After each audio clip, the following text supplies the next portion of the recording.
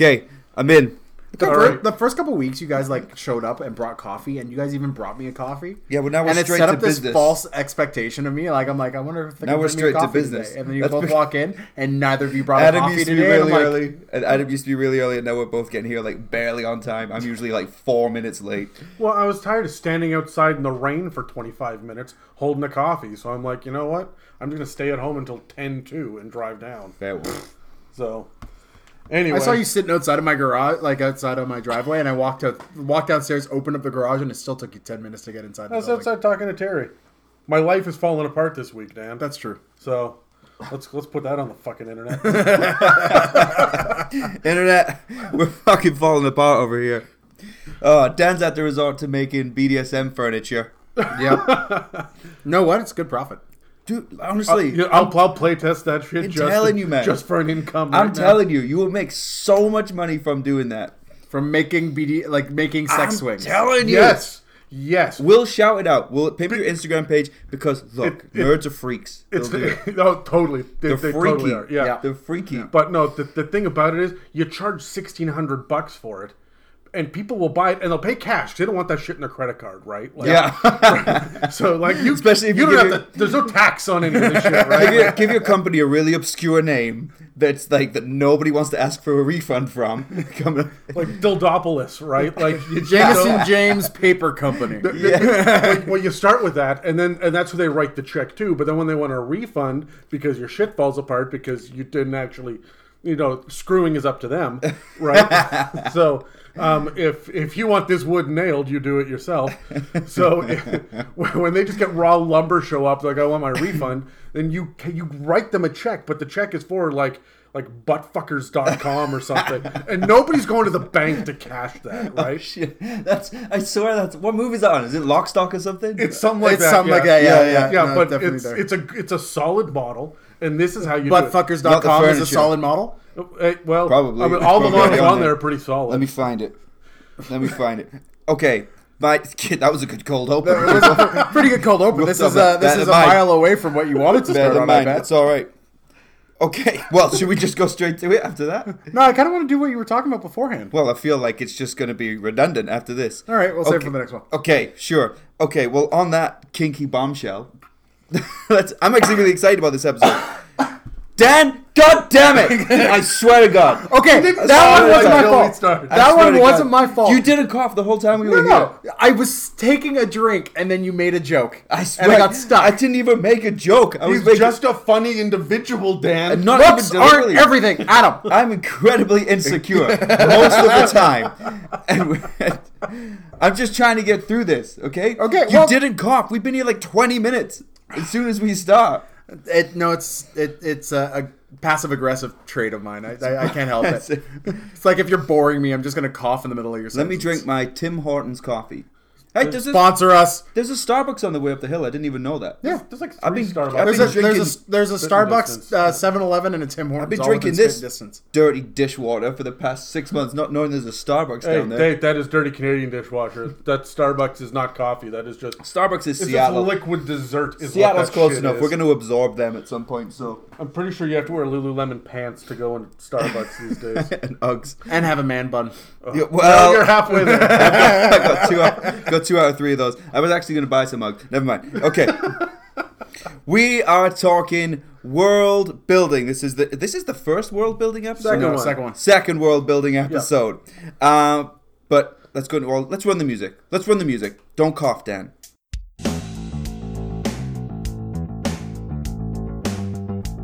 Welcome to It's a Mimic with your DMs, Adam, Dan, and Terry.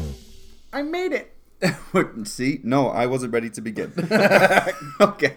So, team, we have a number of topics we want to talk through with regards to world building. I think something which there's a lot of confusion about out there with DMs is how much prep should be done before the session and just overall in the campaign. We argue amongst ourselves constantly about how much prep should be done. Mostly you two belittle me for how little prep I do. Would we say belittle? Well, it's Actively not, it's not antagonize? Yeah, reduced to tears. After every podcast, I just go catatonic and like... Or no, what I'll do is I'll stand in front of the mirror like that guy from SNL and be like, you're important. People like you.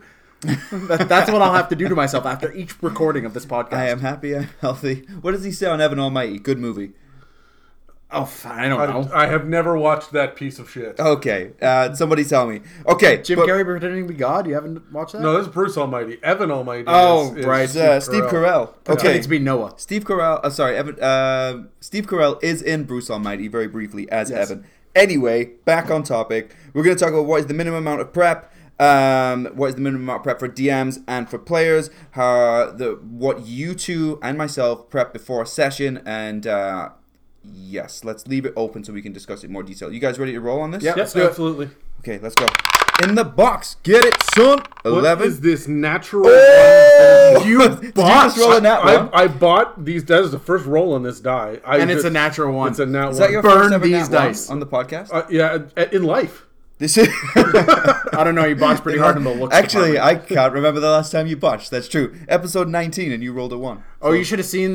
We played D&D the other night, and What? like, Adam's friend Charlie rolled, like, There were 8. It was a 2.5-hour session. He rolled 8 natural 20s and 3 nat 1s. Bullshit. And in a 2.5-hour session. yeah, it was bonkers. And our other friend who we've shut up before, Megan, she rolled like 6 crits herself, like 5 crits herself, Really? like Yeah. yeah. And Adam was rolling like balls the entire night, and I was like I straight. couldn't get anything above Megan's a 13. D&D beast. though. I Yeah, got, she it is. was the session where my Aarakocra got killed by a intellect devourer, and Adam just kind of hands the monster stat over to me and makes me read the thing where they eat your brain and take over your personality. Oh, Yeah, he's like, that's for you, and I read it and I'm like, huh, all right. take over your personality. Yeah. It's really easy to do. Yeah. I can. If I drop 4 of these on the table, I will murder a level 20 wizard Wow. if they get to go first. If they- That's it. Like Initiative's important, man. It's a CR12 Constitution save, was it, or Wisdom? it's a CR2 monster. It's Sorry, DC. DC 12.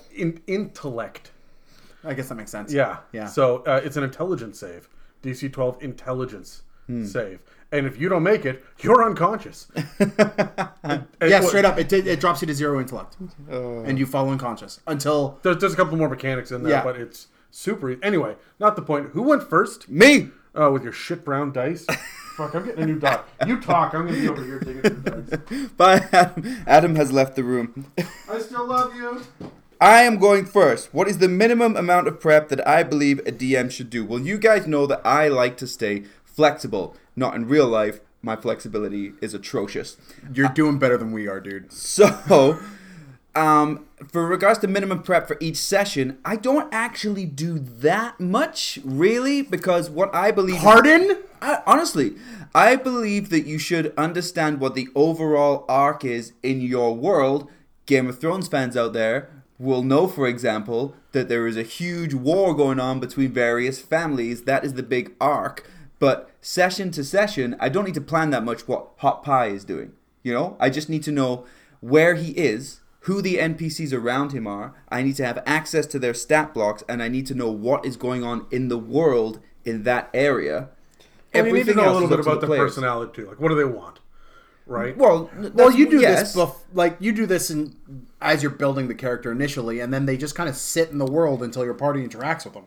Yeah, but I'm saying, so just need to know what is around the players and what is going on in the world. Yeah. Because if you plan too much, or if I plan too much, they're going to go off what I'm expecting. It also stops me from being flexible. Because now I'm like, no, I thought you were going to go down Baker Street and you went down Bond Street and now we're over here and I can't adjust. And I'm someone who needs to be loosey-goosey all the time. Yeah. So as long as I have those bare essentials, I have enough faith in my own skills as a person that I'll be able to adapt to whatever's going on.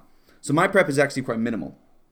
All right. Well, I'm kind of the same. For as much shit as you guys give me for being a low prep DM, that's fairly the same. I do have the kind of knowledge to make up monsters on the fly. So I wouldn't recommend you guys do that out there in internet land. But I would say, like, get an idea of what you want the plot, what you want the session to go like.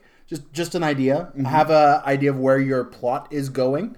And then what I do every week for my prep is I'll grab like 3 NPCs that I want give the party an opportunity to meet up, and I will build them in a very loose form, like name, race, job, and their desires and their fears. And then I will maybe throw a couple monsters in random that the party's been like, oh, we haven't fought this for a while, or I'll think we haven't fought this for a while, or something that'll be on theme. Like if we're about to hit a fire temple of some sort, I'm not throwing in a bunch of shambling mounds.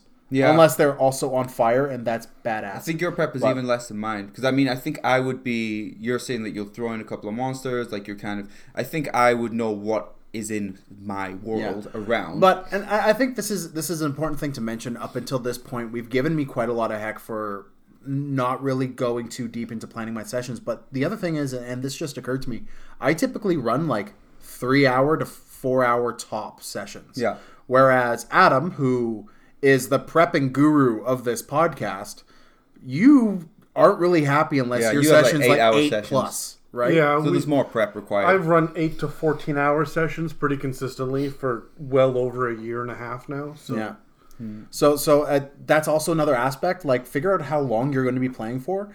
I'm a part of a group that plays regularly at 2 and 2.5 hours. So like, there's 1, maybe 2 combats you need for that, or 1, maybe 2 encounters you need for that amount of time, because your players are going to bullshit and fill the empty space. And as players, bullshit and fill the empty space. Like, a good D&D session doesn't necessarily require you to even roll dice at any point in time, as long as you're playing characters, interacting socially with things. Like, I think there is a certain, like I give my style and you did there, Dan, there's a certain, from knowing Adam's sessions, a certain comfort and stability that comes from the amount of prep that Adam does, where it's I always know that Adam has a plan and has it figured out, even if we're going what feels like completely off the rails. It's like Adam is psychic and is like, oh, you've done that thing, goes into his tube and just pulls out a map.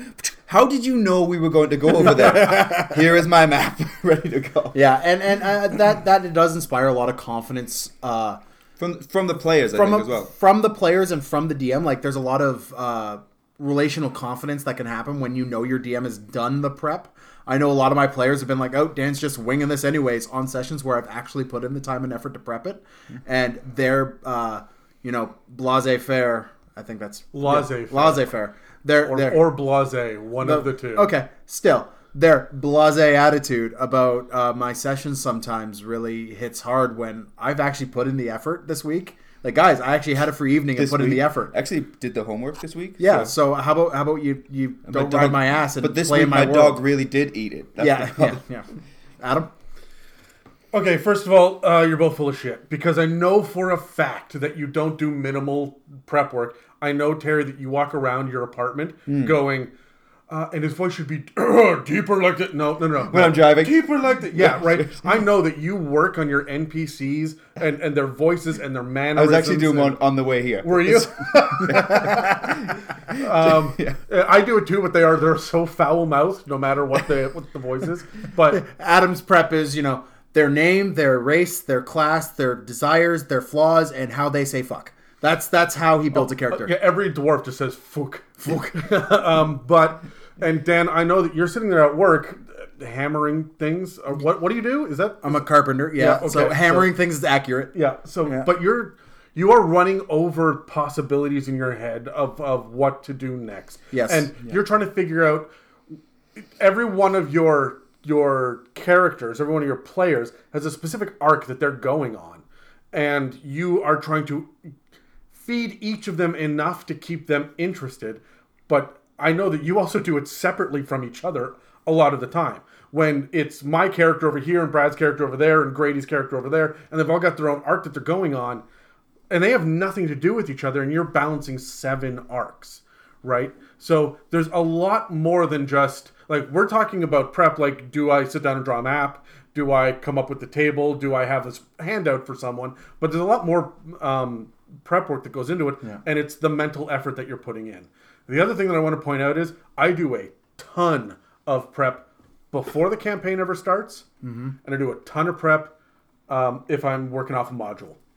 On a week by week, I have a pretty good idea of where I'm going and what I'm doing, and I do about a 1-to-1. However many hours I know we're going to play. You spend most of your midweek prep doing map drawing. Like you spend quite a large section of your week just scribbling maps on an inch by inch grid. Yeah, it's going to be 3/4 of my time is doing maps. But while I'm doing maps, I draw them out in pencil first, and I mean very, very loosely. I'm not an artist, so it's just like, Never mind. This line is a wall. This line is a door. This line is a window. If I walk away for 3 days, come back, I go, I don't know what I was doing. Fuck it. Start a new map. So, but and I was wickedly drunk. but I will sit down, and I mean, I'm in a long distance relationship, so I'm on the phone while I'm doing it, or it's 10 o'clock at night, right? So I'm sitting there by myself with music playing or a podcast going or something. Just kind of lost in my own world, just drawing on the map, and then I color it in. Yeah. And so I'm doing all of my prep work while I'm making a map. The map is an afterthought. You confided in me once. You have and never again. And never again. Because now you're telling the world. That's about to be on the internet. Adam did confide you once. You should tell the internet right now. No. Adam actually gave me a peek behind the curtain, I guess, a bit, and showed me where a lot of the inspiration for our current campaign came from. And it was in his drive to get me to watch Westworld. He was like, you need to watch Westworld. This show is the shit. It is the literal shit. It is possibly, and I think now you've gone to, it is definitively the best show you've ever seen. Westworld? Yes. Yeah. Hands down. I will declare that right now. We've only got 2 seasons, but it is tight and it hasn't made a misstep yet. And I am like 4 episodes in, Is it good? and I've had to rewatch like 2 episodes to understand what the shit just happened. Yeah, it's phenomenal. It pays off little things. But I sit there and unlike other HBO products. But I will listen to the soundtrack, and that's what it is. And he sits there and he listens to the soundtrack, which is like Black Hole Sun played on a saloon piano, like a player. Piano. That's cool, right? So he'll listen to this, and that is the soundtrack to Westworld, but it's also the soundtrack to our world that you've created for this campaign. Yeah, and I think that's amazing because you'll just sit with it playing, and you'll draw a map with. Gets you in the right mental space. Yeah, the thing is that I grab. I mean, I guess people will be more familiar with Game of Thrones, and I do listen to a lot of Game of Thrones stuff as well, where I'm listening to this music, and I've got this one track that's going to be 7 minutes long, that while I'm working on a map, and I'm thinking in my own head, this is background music, there's no lyrics in it, it's just going, it's orchestral, and it just goes. But this is the theme song for this one character. Or then I pick another one, and that's the theme song for someone else's character. And I will make a playlist of these and just put them kind of on a loop. So when I'm sitting there trying to think, what is your character going to do? I'm drawing the map. I'm like, you know what? We haven't had a battle that's really focused on Terry's ability to fly recently. Let's put it outdoors. We'll put a lot of undead around because he's a cleric and he's flying around and he's probably going to use his spiritual guardians and wipe out a bunch of stuff. So I'm building this map, listening to his music, and while I'm doing What's all my this, music? I have music? Yeah, wait, everybody has music. I'll show you something. I'll flip you a link. I forgot what Lockie's song is, but he was. It's The Entertainer. Yeah.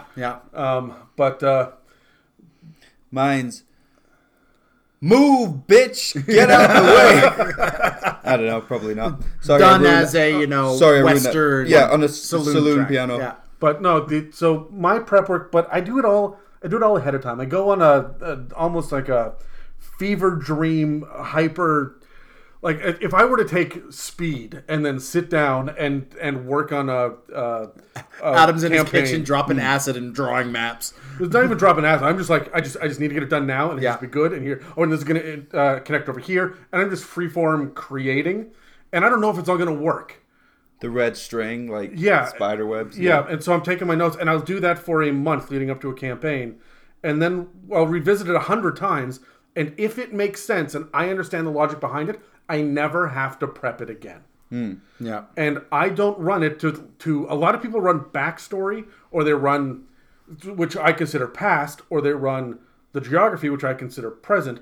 I run the future from where we are at session 1 to where are we going to be at session 100. Yeah. And what are all of the enemies going to do, and what are the big NPCs, and where are they going to go? And I have that story, and it's your job to wreck my plan. Yeah. Do you try to? I love that. do you try to plan session by session? I know you and I have had discussions, and our friend Russell, he kind of plans the same way, where he'll be like, okay, so for 4 sessions, you guys will be here. So this will be sessions 1 through 4. And then around session 4, you will move to this area, which will be a 1, maybe 2 session arc. So then you'll be in this area, and then sessions, this to this, you'll be here. Or as Russell's also done, is be like, well, level 1 to level 3, you're here, and then level I don't 4 do that. to end forward. That's railroading, 100%. Because now you're telling me that from session 1 to 4, you are here. You will be there, no matter what. Well, I'm going to Truman show you into this. No, I think there's a certain amount of from session 1 to 4, these are the things that are happening. How does the party solve it? Well, right? yeah, but it's not that because that's not railroading. If you do that and you say, hey, you know what, I'm going to have this awesome. Let me give you an example where I thought that it was going to go, and I had a bunch of maps prepped, and I'm like, this is what's going to happen. There are giants. There are 98 giants that are running a siege at this walled city, and they are, some of them, the cloud giants can get inside the walls without any problem. There's a fire giant king. The ordning has been shattered, and they're all coming together.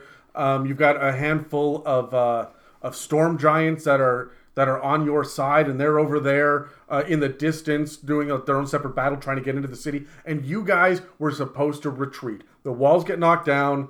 Here we go. Everybody, all the NPCs died, but there's this network of underground tunnels. We were going to do guerrilla warfare where you guys are popping up at different points in the city. We had been in the city for months, but we've never gotten a map of the city. So I was really excited about drawing those maps out and having you guys pop up and take out key members of the giant society and military and politics and whatnot. Yeah. And you were going to go on this great big, amazing, massive battle over the next 3 or 4 sessions, right? Is what I figured. Of us just like popping out of sewer grates and, and shanking a fire giant and then popping back down. Like a resistance, something like enemy at the gates type stuff. Exactly. Yeah. And I'm sitting there going, so how would the giants fix this? They would reroute a water supply and try to flood you guys out at one point. Right? And I don't know when that's going to happen, but it's going to happen. That's going to be one of the things that I'm going to roll on a random table to see if it occurs to the giants to do that. And so I've got this big prep. It's been in my back of my head for about 3 months. Yeah. They get up to the front gates. You guys kill 3 of them. And then you end up in negotiations. And Terry's just like, okay, guys, can you just leave? And the giants go, okay. Now, you had a magic item that was super overpowered. And it was it gave you this incredible advantage for anything persuasion related. But you sent them off. And so all of this fell apart.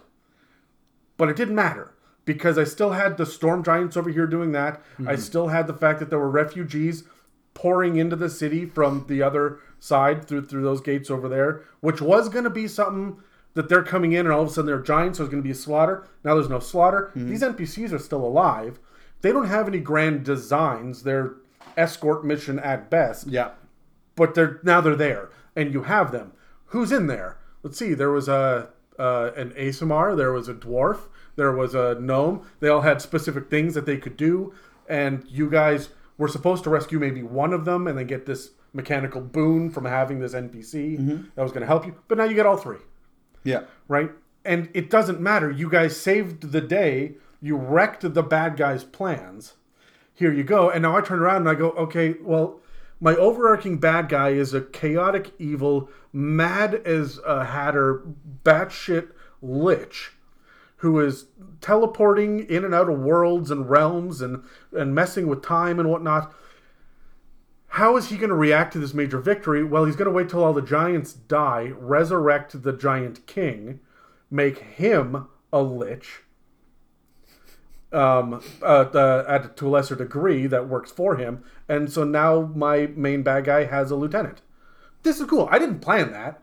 But every time that you guys have gone out of the way to wreck my plan, I go, so how do I react to what your plans are? Everything's reacting. Yeah. And I'm just reacting. And because I know what the mentality was, and I know what the thought process behind it all, and the motivations, and I know where the secrets in the world are. Yeah, it's because you've done all of this prior prep work to the campaign even starting. Yeah. Where you just slam together all of this other stuff so that week to week could be minimal. Yeah. So like you front loaded everything, so your week to week could be manageable. Right. Whereas and that's what I mean, though. When I sit down to do the maps and I'm listening to music and I'm thinking, he's been using his Warhammer a lot. He's not casting a whole lot of spells. I don't know. I'll put guys up on the walls. Yeah, he can't get to them. He's got to do distance stuff now. Right. And I'm just thinking about now, Dan's got this crazy long movement speed. I bet I could separate him if I put him in tunnels. I bet he'd run in front of everybody else. If I have someone retreat, he'll chase them and everybody else will be too slow, and then I'll cut him off from it. Yeah, that'll work because I'm working on a map and I'm listening to your soundtrack, and I'm not worried anymore about what is my overarching bad guys plot. I know what that is because I'm also tracking on a calendar. Yeah, right. So that's the other thing that I have going for me too is and you've got like 6 or 7 key NPCs in this world that are not necessarily bad guy related, or even if they are central plot related, you've got these 6 or 7 key NPCs that you also track based off this calendar you've brought up. Yeah. And been like, okay, so the party gets, if they've gone 5 days this session, what's happened with these key 7 NPCs in these 5 days? So part of your weekly or maybe even monthly prep, you just make little notes and you move these pieces around the board. And if I've got for example, let me see. I've got Rakshasa running around right now. Okay, Dan, this is from your character. Yeah, it's the nemesis I gave you. Yeah, and he's able to change shape, and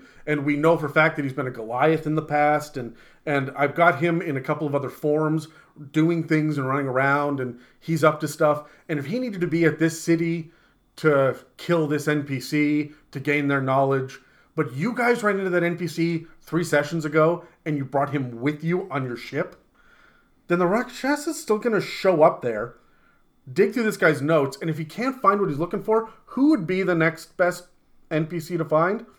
And I'm just going to adapt that. So he's going to head to a different town.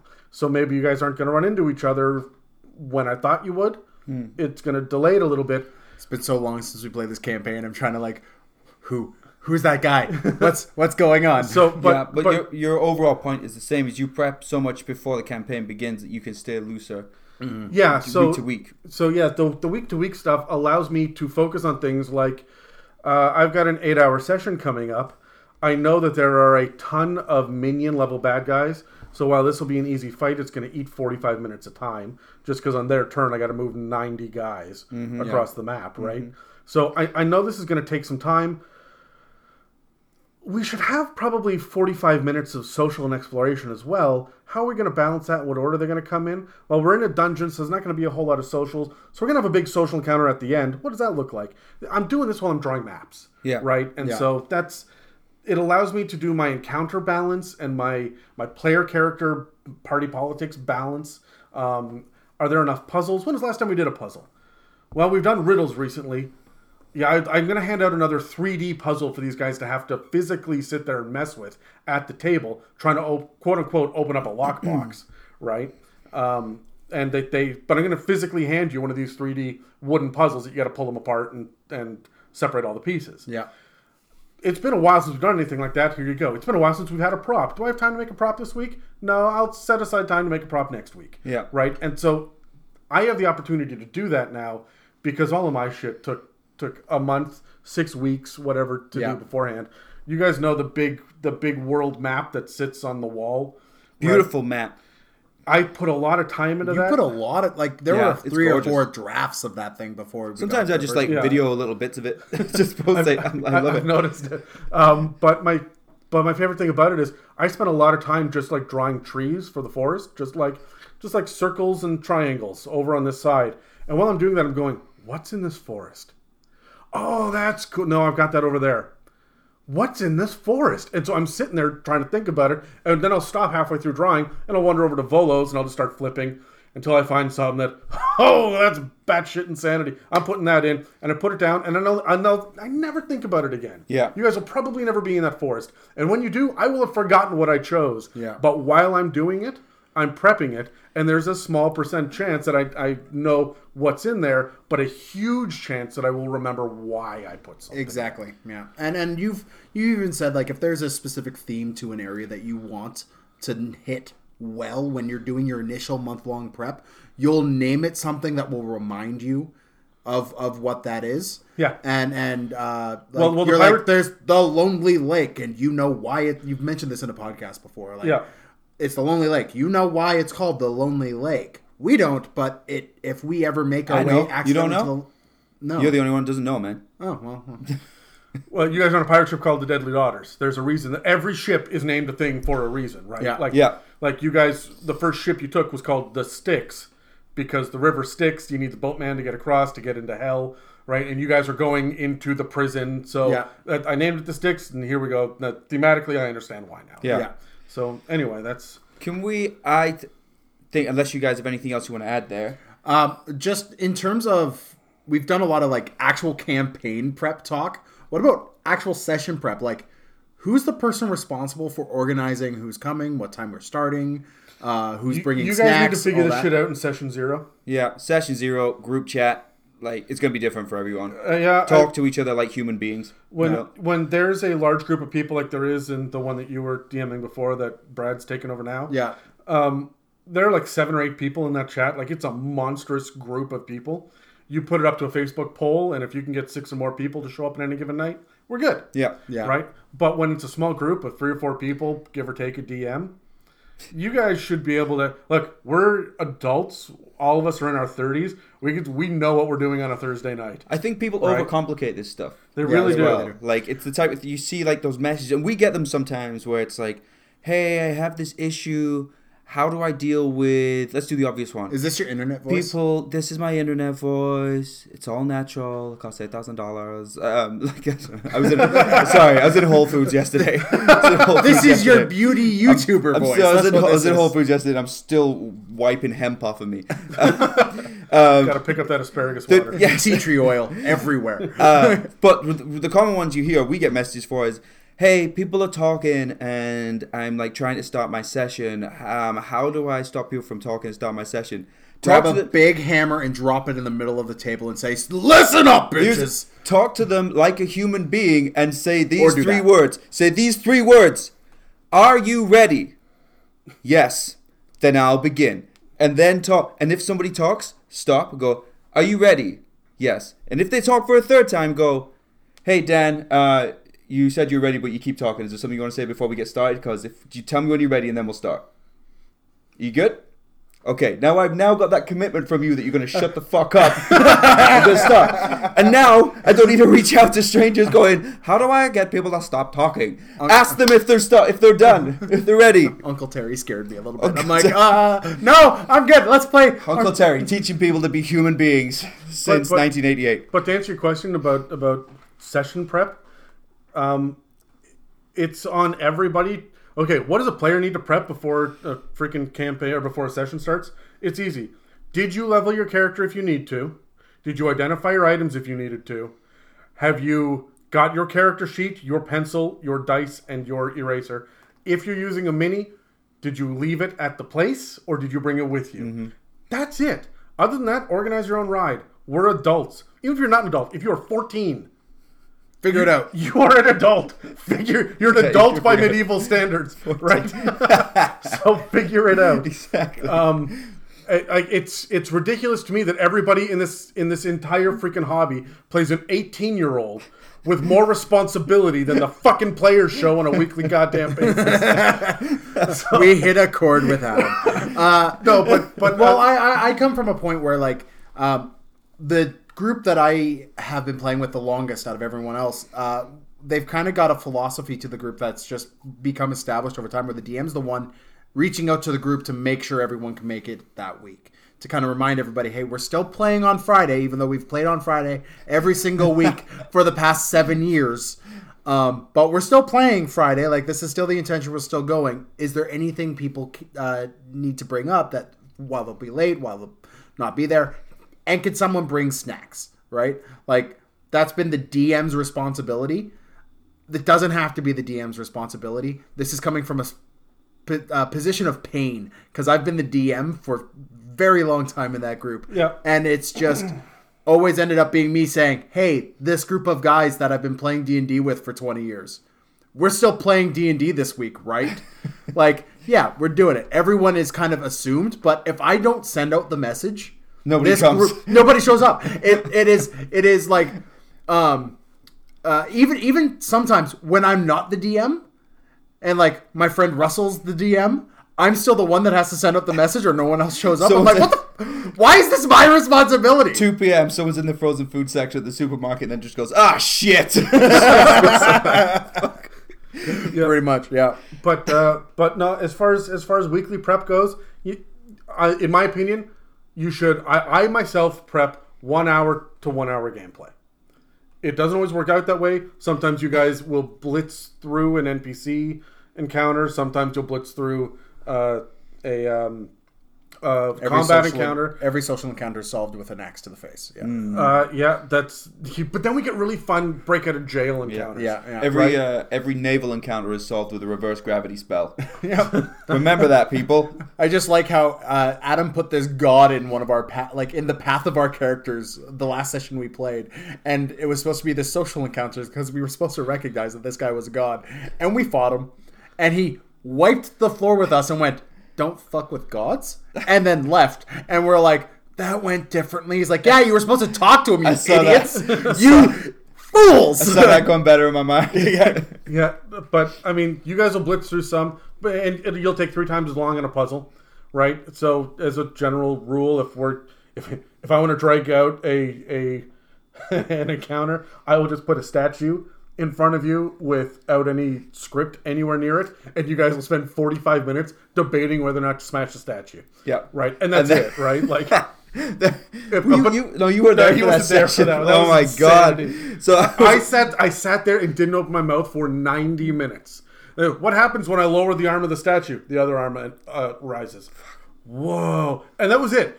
That's all I said for like 90 minutes. It was amazing. I had my Warhammer, but I had 2 Warhammers. I was like, Megan, would you like my other Warhammer? Yes. Let's both beat the shit out of this statue. Adam was like, you've now damaged it. No, I want to destroy it. What happens now? You've now destroyed it. Okay, does anything happen? No, you've destroyed the statue. Okay, then well that didn't work. Let's go and hit the other one. Like it's just Adam sends me this message and goes, "You're not allowed to miss a session again because you're the party brain and you need to be there to figure this stuff out." I'm not there for puzzles. I'm the first person at the table who goes, "Fuck, I don't know. You figure it out. I'll hit it. I'll hit it if you want me to hit it, but I'm not here for this." But I know my players so well that for my session prep, I'll as a general rule go 1 hour to 1 hour with the prep. Mm-hmm. And most of that is on maps and thinking, I wonder what if, right? And that lets me stay flexible. But, I mean, it's about prepping how long it's going to take. And I often try to overshoot. So I have a session and a half worth of shit that's already prepped. Mm-hmm. And that means that every 4th or 5th session, I don't have anything to prep because I'm always prepping ahead. And now I know. Yeah. If you guys go off the rails, that's fine. This map will be used for another village later. That village will be radically different, but the map layout doesn't matter, right? Yeah. So, yeah, you found a way to foil this for sure. Just put 3 levers in front of me. Yeah. And just don't say anything. And of different color. And, just there's a red, a blue, and a green one. You hear a click. It doesn't even matter. I just put it in the dark. You guys won't even see the colors. You're just going to be like, the left one then. Yeah. Okay. All right. I feel like we've come to a natural end to this point, and we will go on to topic 2. We'll do a commercial first, but I just want to say before we go to this that we were touching in some areas on agency there, and that's what I want to cover in topic 2. But first, let's do the commercial. This episode is brought to you by WildBot3D.com. Condition markers, spell trackers, AoE templates, scatter terrain, and much more. Proudly made in Georgia and personally packaged and shipped worldwide. That's WildBot3D, your home for quality 3D printed tabletop gaming accessories and terrain. Visit WildBot3D.com to purchase your new favorite accessories today.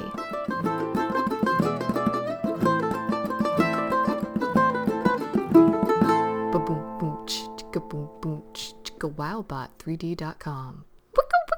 Wildbot.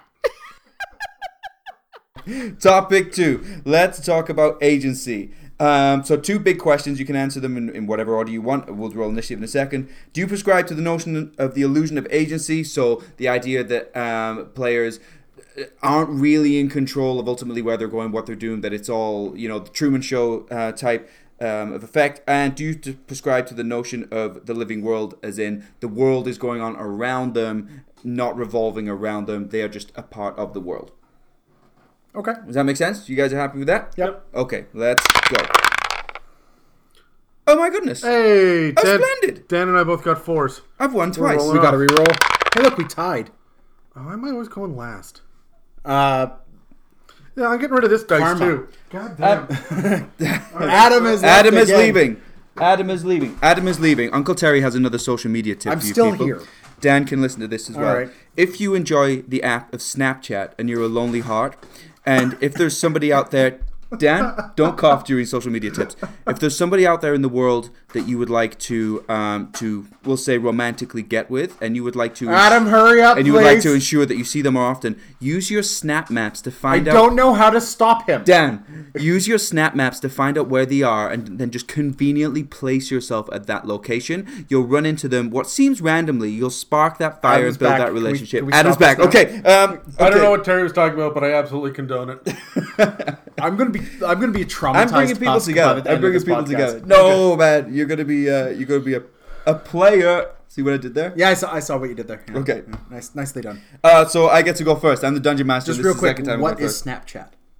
Okay, Dan. Yeah, you need to be better at Be this. better at this. God damn. I got so much shit going on in my 2019. life. One stupid tween fucking social media platform is the last thing I need in my life. To be honest, I don't use Snapchat purely because I'm narcissistic and it goes away after a while. And I'm like, I didn't People do this need shit. me longer. I didn't do this shit just so it goes away. I thought about this so much. But at least I know my weakness. I'm incredibly insecure and I need constant validation. Okay. We love you, Terry. Thank you, Dan. I need you to say it again to me tomorrow. Do I prescribe to the notion of the illusion of agency? I don't believe in taking away agency from the players. However, I think I've touched it before. I will do it a little bit initially, like very, very right at the start, just so I have that first thing planned. You're shipwrecked, you're on the beach, which way are you going? You can go any of 12 directions, but I will maybe only have 3 possible outcomes. And then based on what they do, I'll choose the most appropriate one, and then that's it. And then from there, I know that I'll be able to prep much better for the future. But when you first start, I think to get yourself off to a good start, I think it's okay if you have a limited amount of outcomes. Don't just prescribe to one because they'll sense it. Players are not stupid. Most of them, some of them are. But I think it's okay to have a limited amount of options initially, but then not after that. Yeah, you really want to expand forth and give your players more options to utilize as the campaign is going. Yeah. I'm not a fan of open sandbox worlds necessarily. DMing or playing in? Playing in. I get what is called what do we call Analysis it? paralysis. Analysis paralysis. If I've got 15 different ways to go, I will stand there and not do any of them because I don't know which one is more important to go to first. Yeah. Right. Like I need a little bit as a player. I need a little bit of that railroading, that little bit of a push in a proper direction for me to go. And when I DM, I kind of do it the same way because my group that I've been playing with for the longest period of time, like for the 20 years, we're all the kind of same way. We want to play these characters in the story, and the story is going to continue with or without these characters. So there's a little bit of railroad leading. Not necessarily railroading, but like leading that I'll do for the party. Like I'll drop specific clues in order to get them to go a specific way. And if they choose not to go a specific way, I will drop other clues to get them to go back to that way. Right. Right.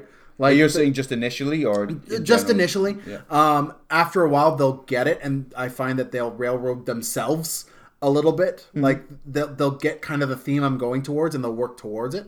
Now, your groups might not be that way, so I prescribe to a little bit of an illusion of agency. I don't like giving my players, this is going to sound bad, a lot of it, for the reason I minimally prep, right? I don't do a lot of that stuff. Well, hold on. Define agency, though. You're talking about the big world decisions, though. In initiative, you are giving them 100% agency to do whatever they want, though, right? yeah. So let's talk about that for a sec, Dan, because you're saying take away agency. At that point, I'm just playing with other people's character sheets. Oh no. The what they decide to do in the battle, what they want to do with their character sheets, what their abilities are. You're talking the about rolling of the literally- dice. I'm talking about like the overarching plot, the like this is what we're going to do this session plot points. In terms of like I've prepped me the taking festival, over their we're doing the festival kind of thing. Yeah. Not hey, this is an arm wrestling competition. How do you handle this? And then they're like, oh, I'm not going to do it. You allow them to opt out. Yeah. Right? So, but, yeah, okay. So, I'm just making sure that you're not telling people to just say, fuck what your players want. Well, but also fuck what your players at the same time, like, and I've said this before, I base a lot of my sessions over the desires that my players will tell me they have. Like, if they want to fight a big-breasted women. I will put big-breasted women in all the time, right? And they will smack you about the ass and thighs with the big breasts. God like this is they're halflings. Halflings. Gotcha. Okay. Big-breasted halflings. Big-breasted halflings. Don't push them over. Don't. They'll just be like that inflatable clown thing, like ha ha ha ha. Anyways, please move on.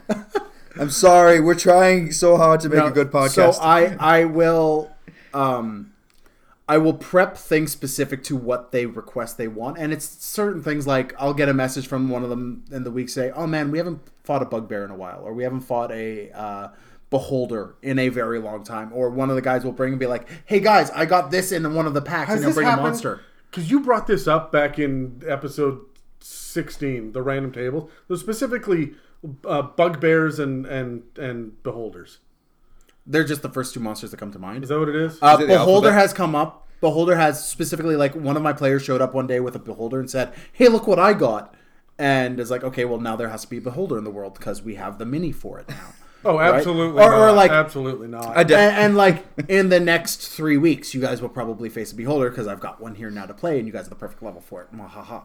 Right? But I've gotten the Owlbear thing a few times where it's like, we haven't fought an Owlbear in a while. Why not? Or a specific kind of dragon. Like, we haven't fought a young blue for a while. Why not? Why are we being specific? But okay, sure. You'll fight a young blue. One of you will die. Specifically the one that requested this. This is what you get. Like right at the beginning of the combat so they don't get to fight it. It's also things like, and you mentioned this earlier, where it's like one of my players in Aarakocra who hasn't had an opportunity to fly for a while. Okay, well, you will now be able to fly. Right, and I'll build an encounter so that they can fly. Right, I cater heavily to my players with what they want, and it is a form for me to kind of eliminate the randomness that giving them full agency brings. If that makes sense. Okay. I think you go about it completely ass backwards compared to me. Yeah. Okay, I'm not saying that you're wrong. It works. If it works for you, it works for you. However, I very much believe in the living world. Like I said before, I prep the future. I don't prep. I think about the past. I need to know the foundation, the building blocks. I know where we're starting. I know the geography, and I've worked out the map because I've spent 6 weeks prepping the campaign, right? But I'm on a calendar. I'm on a schedule. I'm on a timeline, right? I know what the big bads are going to do. If you happen to miss it, then the big bad guy won that encounter, and he's a little bit more powerful, but so are you. You guys went off and you leveled, right? Like, Here we are. The world moves on. I'm also a big believer in dropping purple worms on a level 3 party. It allows you an environmental challenge instead of a combat because you're not fighting one, right? But I very much believe in the living world. Therefore, player agency, 100%. Go nuts. Do your thing. However, I, as a dungeon master, have a couple of tools that I can use to stop them going totally off the rails. The first one, and you guys will recognize this, and I don't mean just you two, I mean everyone listening. When the DM says, "Are you sure?" that will put you right back on the path. Yeah. When the DM goes... The answer to that question is always no. Yeah, when if it's yes, you're about to die. I've only ever seen it said yes once, and it happened while Terry was DMing when someone sold a deck of many things. And he's like, I'm going to fan the deck and just start pulling every card. And Terry went, "Are you sure?" And he went, "Yep." And that derailed us for 2-3 sessions. We ended up in the afterlife. I'd repressed that memory, Adam. Yeah, well, you're welcome. $12,000 of therapy to get rid of that, and you brought it back in 10 seconds. Should have spent 13, friend. Yes. Those were Canadian dollars. Guys, it was $1.50 in American dollars. And you get a house. Okay, so the other thing that I do is I will absolutely say yes, but. That yes, but will continue to go for a while until I start to say no, and then you're going to hear, I'm not sure that makes sense. Yeah. Or justify it to me. Right? And I'm pretty open to whatever it is you want to do. Right? I'm gonna not sleep in the inn. I'm gonna sleep in the stables. Okay. Yes, but you're not going to get a good night's sleep. You got to sleep an extra 10 hours, right? Yeah, but it's half the price. Okay, and you do that for 4 or 5 nights in a row, and I'm like, yes, but, no. And the stable boy is now watching you with the kind of narrowed eyes, going, "Why do you always smell?" And you are getting disadvantaged. Yeah, you're getting disadvantage on your charisma checks, right? So because you're no longer able to persuade people as well. Maybe your intimidation goes up, but this guy's totally willing to shit himself, apparently, right? But it's just you sleeping in the stables. But then eventually, after like 2 weeks of this, where everyone else is paying full price and you're hoarding your gold, I will eventually turn to you and say, look, I don't think this makes sense. You're now having to sleep 16 hours a day. Everyone's looking at you funny. And there's a thunderstorm coming. Stop doing this. Yeah. Right? I'm not taking your agency away. I'm saying this is a bad idea. You can still do it, but the penalties will get more and more. It will be very gradual and minimal at first, and they will stack. Dan, you saw this with the blatant drug abuse that your character was doing early on. And I went, yeah, sure, man, go nuts. You got a wacky trip. And we had a lot of fun with that. And we did a whole bunch of role-playing, and you got a whole bunch of NPCs interacting with you the first time. And then fewer NPCs the second time. And then none the third time. And this isn't fun anymore. You just have disadvantage on everything. And it just kept getting worse and worse and worse. So, I don't know. I believe in giving the agency as much as possible. What you're saying is you'll never take it away from them, but it gets to a point where it's not in their best interest to continue.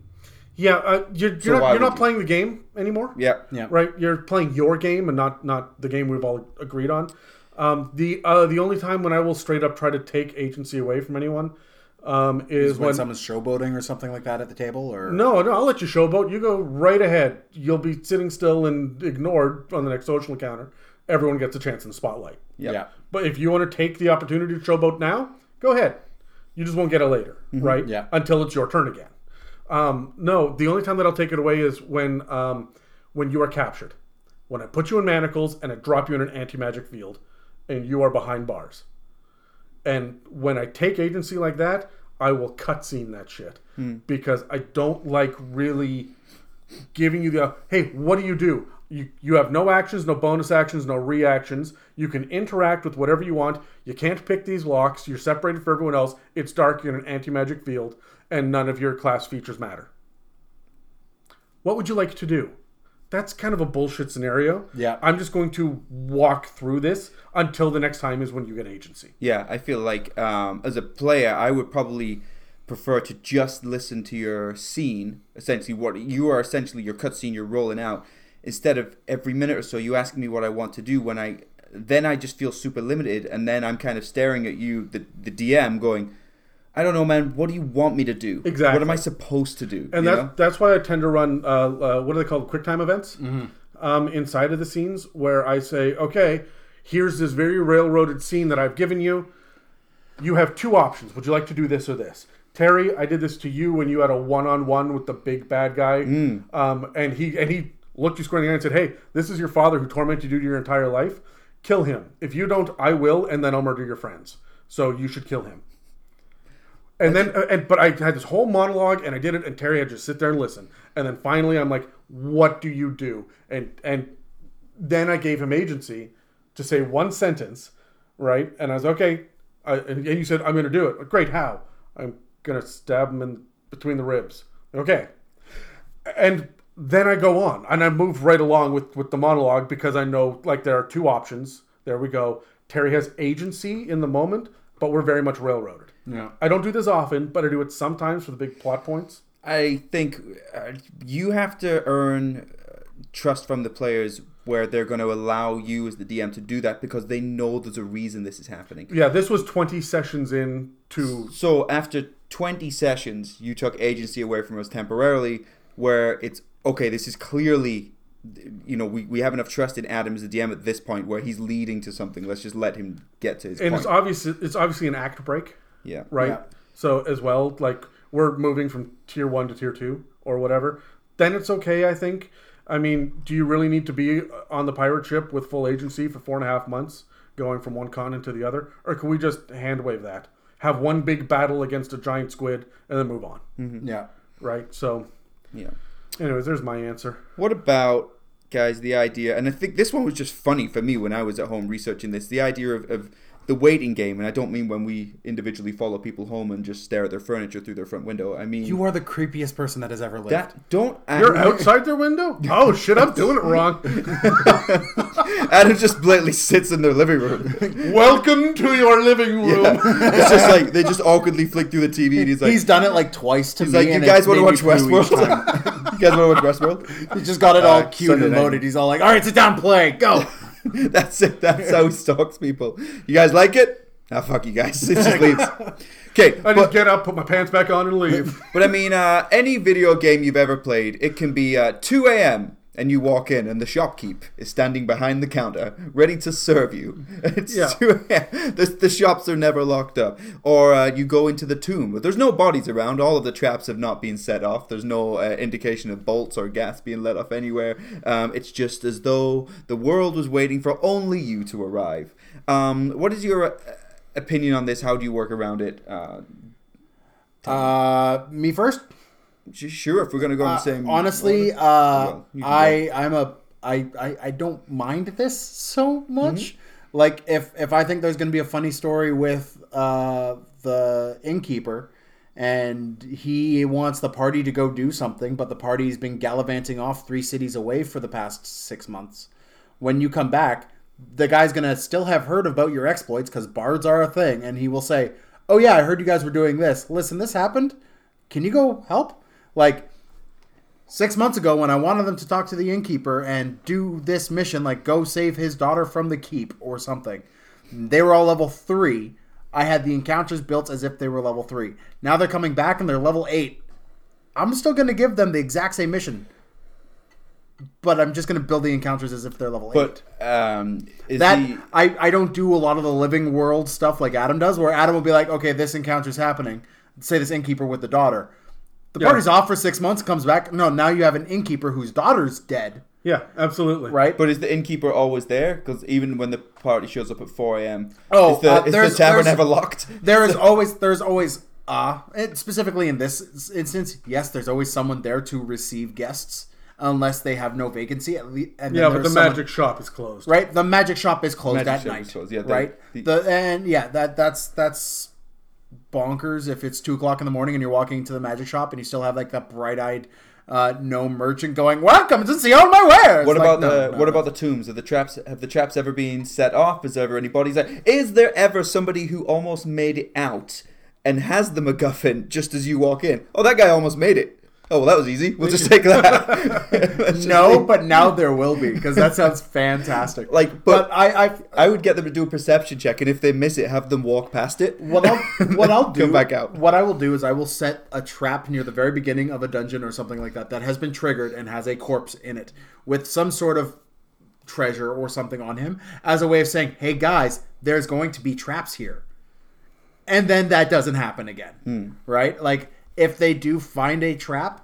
It has been reset and there are skeletons in it if it's like a pit or something like that. Or maybe if it's like an arrow trap or like if certain traps I'll have so maybe they're a little disfigured but they still might work. But for the most part, I want this to be an exploration for the party. So the party is going to do the exploration, not necessarily finding someone else has done it and made it a bunch easier for them, unless there are story reasons to do that, right? So no, I like the waiting world. I like throwing these set pieces that I've built at them, but that's my perspective on it. Adam? Yeah, again, I'm of a different mindset on this. If you're playing in the Forgotten Realms, it's called that because there's a deep, rich history 5 editions plus Yeah. of history in this area, right? And hundreds of novels. Yeah, and frankly, there are ruins on top of ruins on top of ruins. You should always have the basement that leads to the sewer, that leads to the catacombs, that lead to the graveyard, that leads to the mausoleum, that leads to the vampire lair. It always needs to spiral into the next thing because it's the Forgotten Realms. You're building on top of buildings that have crumbled, right? So, yeah, people have been here. Absolutely. I think the real question that you need to ask yourself is it a secret? Who knows about it? And why do they know about it? Who built it? Why did they build it this way? I don't understand the temple where you have to go. Well, there's an altar where there's a sacrifice that has to be put there, and this is where they used to have giant sacrifices with hundreds of cultists or whatnot. But the front door is trapped. How many cultists accidentally fell in that pit before they're like, you know what? We shouldn't have put a pit here. Right? You're so right. Why is there pits there? So it makes sense to me that there would be this, but now it's been long forgotten for 1,000 years. I just imagine just right before the sacrifice they're doing, and we will all take a minute just to remember Dave, who last week unfortunately fell into the pit that Rob forgot to fill in. They're all entering the place chanting, and you just hear the one guy go, ah! We didn't put the cover over the pit again. His name was Robert Paulson. Anyway, now you lot are gonna die. Yeah. So the thing about is the why is there a pit here? Because someone else has moved in since, kobolds, goblins. Someone moved in and created a very crude pit trap of some sort, and you should have differing layers of like, I'm totally okay with putting a dragon in the bottom of a dungeon. It makes zero fucking sense at face value. But if the dungeon was made by a mad wizard, then yes, absolutely, they put the dragon in there with a spring of water that shows up every day, and there's a cow that just bamfs in every day at dawn. Jurassic Park stuff. Yeah, right. So the dragon needs, and now the dragon is pissed. It's been down here for 100 years. It's mad as all hell. It can't get out because of warding. When you show up, it is going to bargain with you to get out. But this is an evil red dragon, right? Like this is what should be down there. If you're going to put a dragon in, like, otherwise it doesn't make sense. Yeah. So who made it and why? Again, like, I'm going to keep coming back to the idea of why. I don't care how. How is in the details that I'll make up later. Why? And as for, is the shop open late at night? Yeah, but it's a nocturnal creature that's in there. Like, it's the night shift. And maybe only sometimes. Like, maybe the magic shop isn't open during the day. It's actually only open at night. Yeah, and it's run by witches. Yeah. Right. So, or maybe you've got a wolf man, like a half wolf creature, like there's a gnoll, right? It's kind of wolfy looking, and he's a night crew. And there's a really haggard looking guy, and he's a day crew. And it's the same guy, but he's been bitten by a werewolf. Right, and just like nobody knows, he's just got a little bit of intelligence to the wolf aspect, right? So he just never sleeps and is fucking haggard. And by the 15th time you come in here, he's just dead face down. He died of exhaustion, right? Like, I love it. Because I mean, why not have a night crew? I mean, if you go to Walmart 24 hours, right, a day. Maybe depending on your town size that you build as well. Like in Waterdeep, there are night markets. Yes. In Baldur's Gate, maybe not. Baldur's Gate, maybe, like, in the lower ends, but, like, in Butt Hump Nowhere in N, no, there's no there's no night market there, no. So, anyways. Well, I feel like we came to a natural end there. Adam, I know you have a really big shout-out that you want to do this week. This could be a perfect time for that. Yeah, I want to do a shout-out to Ink D&D Podcast. That's their Instagram. It's at INCDND Podcast. There's no dots or dashes or any of that nonsense in there. They have got an absolutely amazing podcast. The INC, it does not stand for Incorporated, which I thought it did for a while. It actually stands for It's Never Cloudy in D&D, which I believe is a takeoff of It's Always Sunny in Philadelphia. Yep. So fantastic. Yeah, I absolutely love it. They've got over 40 episodes. They just came to kind of like a natural end of an arc. Yep. So it's a really good time to jump in and listen to them. Their page is great. It's half, or I guess a third about the podcast and 2/3 memes, and it's just a lot of fun. I'm always It's a good excited to format. see- I like that Yeah, format. I like that. That's what I need. I'm straight up front. I don't listen to actual play D&D podcasts. I think that as a general rule, why am I listening to someone else have fun? I want to have fun you're myself. weird that way. But I do listen to them have fun. Yeah. And it is fun to listen to. I really like the story that they're on, but I'm not going to give any spoilers. So go check it out. There's only 40 episodes. So if you can check out their show notes are really good about describing, we've come to the end of this, or we're heading into this, or whatever it is. So you know where to pick it up. Yeah. Yeah. And if you like what you hear, go back to the beginning. Even from episode 1, it's fantastic. So, Awesome. anyways, I thought I'd give them a shout out. They're great. What's the handle one more time? It's at INCDNDPODCAST. Inc. D&D Podcast. Cool. All right. Okay. Let's move on, guys. I want to do this next bit. Not necessarily quick fire, but maybe just some quick rounds about modules and campaign settings and what our opinions are of some existing ones out there. So I don't know if you guys want to roll initiative first and then go in the same order, or continue to keep rolling initiative, but we'll probably do it about 5 times if we continue to. So do you just I like wanna- rolling dice. You okay Yeah. with rolling dice? Yeah. Okay. Well, first question then before we roll initiative. Which 5th edition module excites us the most and why? Let's go. Am I going to win again? Holy... No, I nope, didn't. you lost me. Second. I haven't lost yet. I am dying to do the entire Waterdeep. Adam's walking away, getting another dice. You should just grab the basket because we're about to roll the dice a bunch more. around. No, I'm doing this until I get the right one. Okay. I want to do the entire Waterdeep series, the Dragon Heist. Dragon then Dungeon Heist of the Mad Mage. and Dungeon of the Mad Mage. I've always wanted to play a purely urban campaign, and it's the first one that goes to level 20 that they've produced as well. Okay, player So- DM. I want to play in it. Yeah, because you say you don't want to DM these sandbox campaigns, whatever. If you're going urban, you have to have it sandbox. Oh, you do, yeah, Right, Yeah, it can't When be- I'm more excited, I don't like necessarily running the box, like the modules, all that well. I'll take them and I'll mess with them and I'll make them my own thing. And by session 4, we are wildly variant off of it. But in terms of playing it, I really want to play in this. I've had lots of fun playing in Curse of Strahd. I had lots of fun playing Tombs of Annihilation. I've read through Princes of the Apocalypse and want to run that because I'm a huge fan of the Elemental Evil series of modules all the way back from AD&D forward. Such a good name for a band as well, don't you think? Prince of the Apocalypse. Prince of the That's Apocalypse. got to be a metal band. They're a That would metal be the band. best Yeah, name they're for a metal thrash band metal. ever. Yeah. Yeah. Lots of spikes in the title, yeah. Anyways, so for me, it's Dungeon of the Mad Mage and Dragon Heist together is the Waterdeep focus. I know that the All Natural 20s are working through this right now, and I've actually started tuning in and watching them. Spoilers.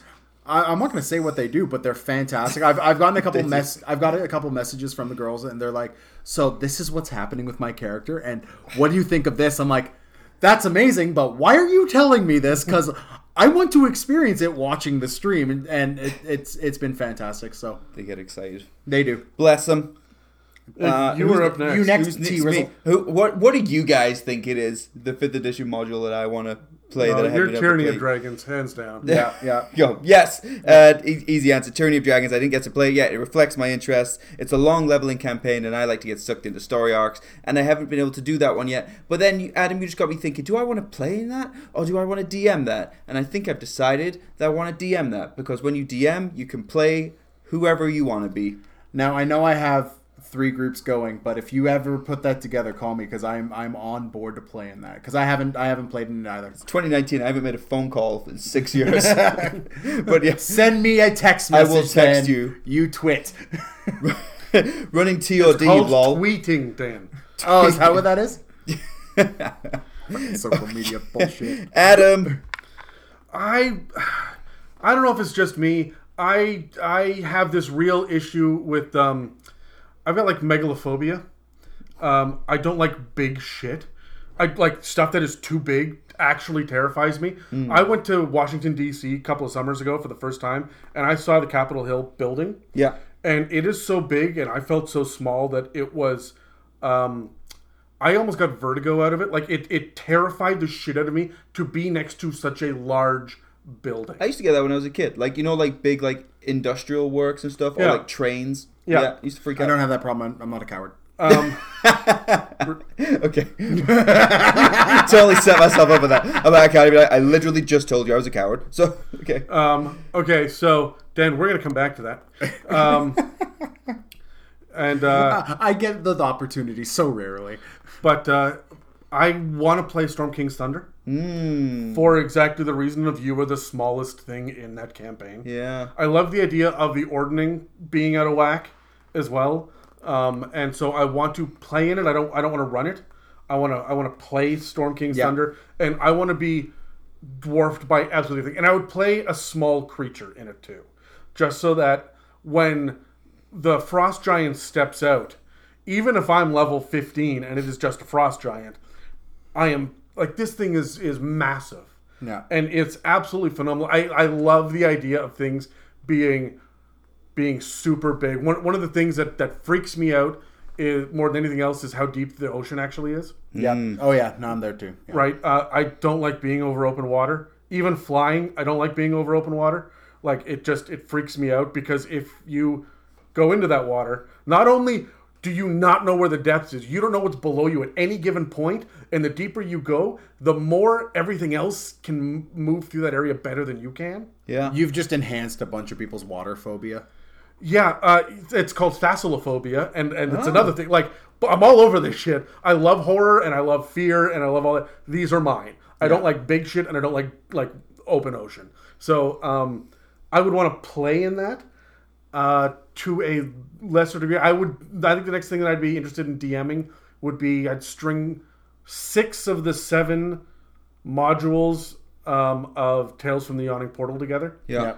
They're each just a fun dungeon, each in of themselves. Yeah. And they naturally go together one after another. So, All right. Okay. Next question. Which 5th edition? Can't speak. Which 5th edition module least excited? That didn't even say that 13. sentence correctly. Then You I lost can't again. speak anymore. yeah, I rolled a 10. What did I At get? least it's 18? double digits. That's the I've first won double 3 digits. times. Yeah. I'm going to keep this dice. You're not dead yet to me. You Roll got to give me a double digits 10. for the first Adam time. has. He can't hurt us anymore. He can't hurt us anymore. Why do you say this? Because you know Sunday's going to come along and we're going to play a game, Which and he's just going to fifth- destroy us. Yes. Which 5th edition module least excites me? Right now, it's actually Storm King's Thunder. Really? And the reason being is we've come across giants and giant type things a lot in your campaign. And so it's nothing that I have against Storm King's Thunder. It's just that I've scratched that itch for a little while. That's fair. So it's, I think eventually I'll come back around to it. I'm not hating on Storm King's Thunder at all, but I would be in some ways repeating myself at this point. Yeah. And I want to explore something else first. But that's just a personal one for me. For me, it's Out of the Abyss. Pourquoi? I don't like. I know we just got through an Underdark episode, and Yeah. we talked about the Underdark, and I like the Underdark as a thing to dip into, and we even cover like running a campaign in the Underdark. I have no interest in playing in a campaign in the Underdark. I want The truth comes out. I want to see the sun. I want to experience the sunlight. You told me that like Out of the Abyss was from the title. It's supposed to be all about demons, and there's very little demons in it. I'm like, well, that was like the main draw for me to go to it, was that it's about demons. And no, it's not about demons. It's about demon princes. I'd want to play it just to experience the demon princes themselves. There are demons in it. Like, you almost want to pick up the last third of the module. Yeah, right. But as a whole, like, I've played Curse of Strahd, I've played Tomb of Annihilation, and I've read through Princes of the Apocalypse with the intention of running it. Out of the Abyss does not interest me at all. There's even some like Pathfinder analogs to Out of the Abyss that came up, and back when my party was playing Pathfinder, and even then I was like, no, I'm good. Adam? I don't give a fuck about your cultists, Terry. I really don't. I would love to My play cultists? Yeah, I would love to play Horde of the Dragon Queen and Rise of Tiamat. If you are I DMing see where it, you're going with this now. I was like, what? I have offended Adam with no, his cultists. I just don't give a fuck about cultists. Every module I've ever played, every D&D where I've been the player, has been cultists. And There you're were- sick to death at I'm CrossFit. I'm just yeah.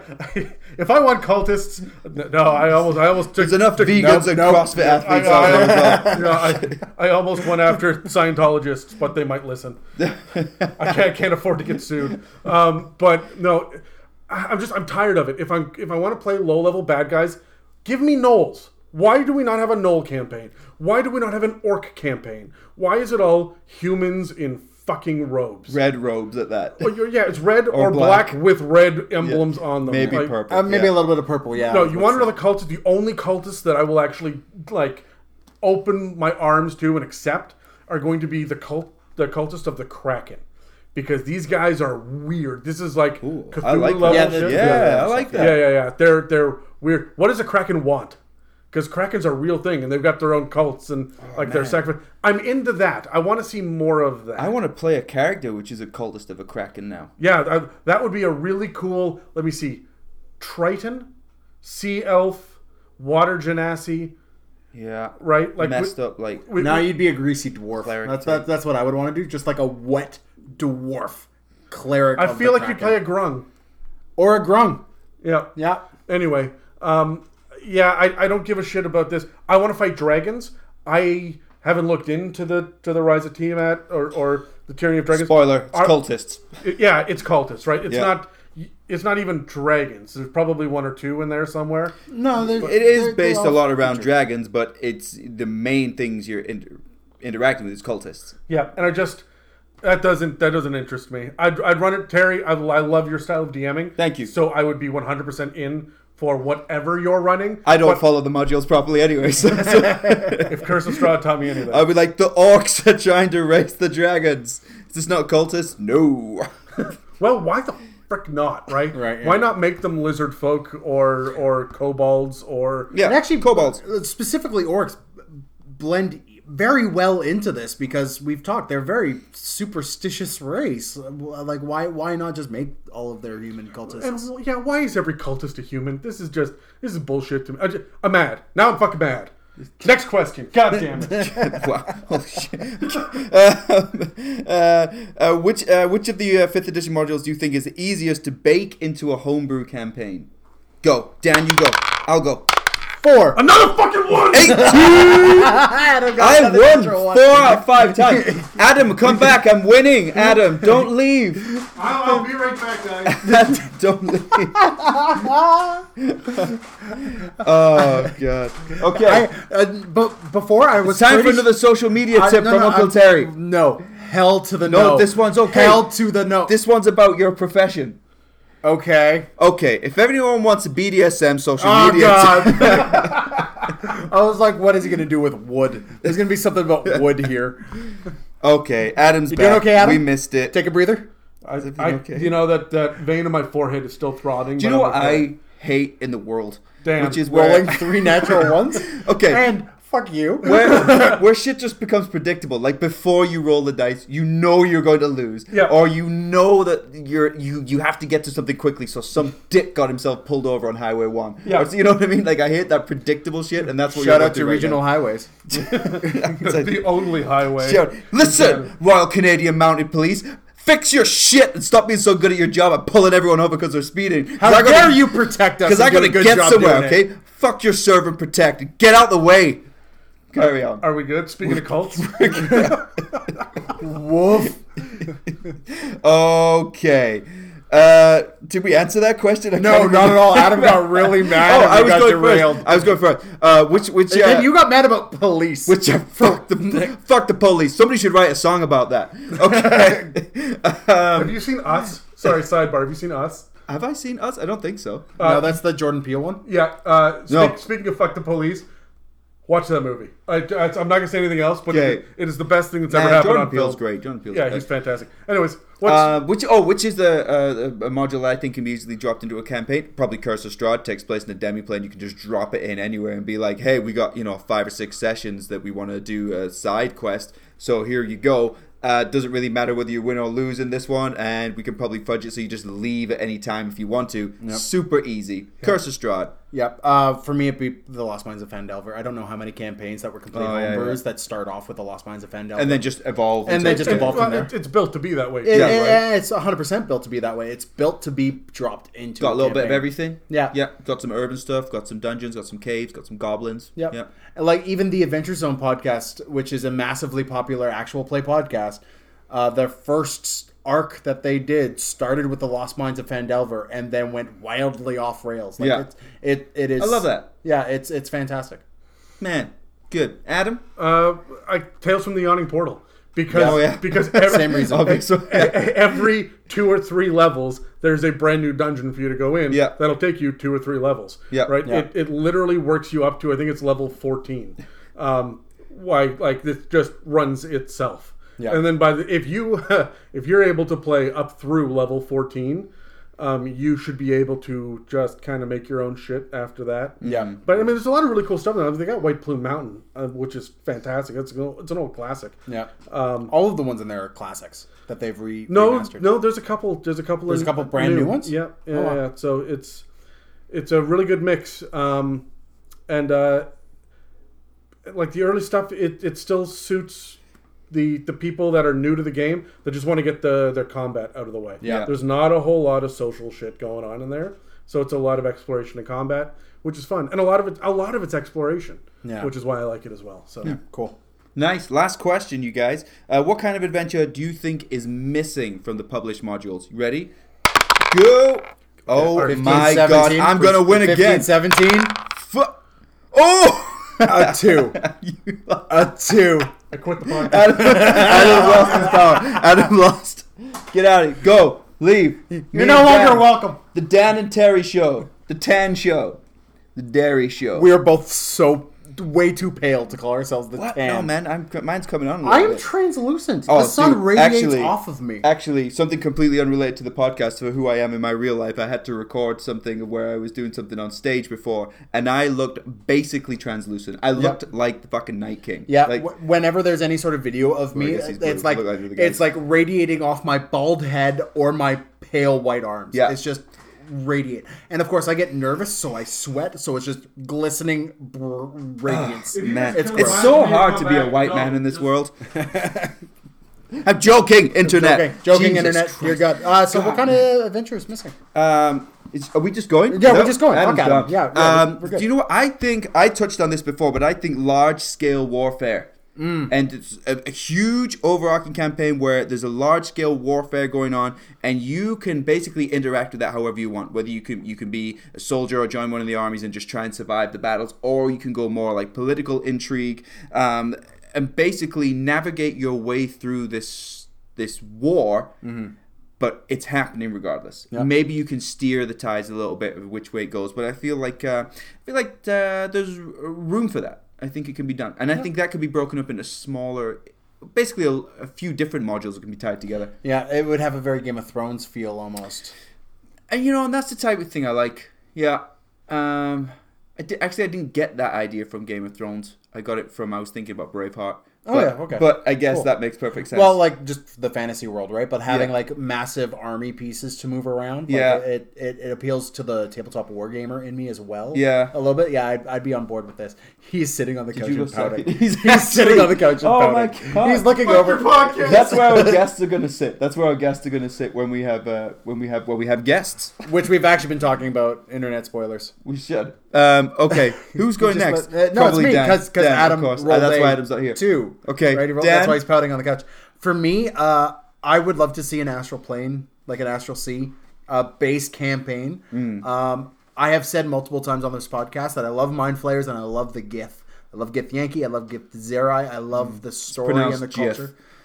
No, good lord, it is not. It is Gith and it is GIF. No, Terry. Terrence, we will fight about this.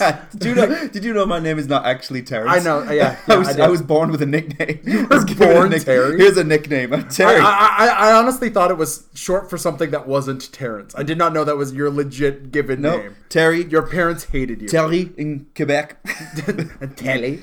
Anyways, no, I would really love to see an Astral Plane campaign from level 1 to 20 that had your party really interact with these more outworldly forces that populate the astral sea that so rarely are infested inside of the material plane when you're not in the Underdark. Yeah. Right? So, like, I would love to see an astral sea campaign.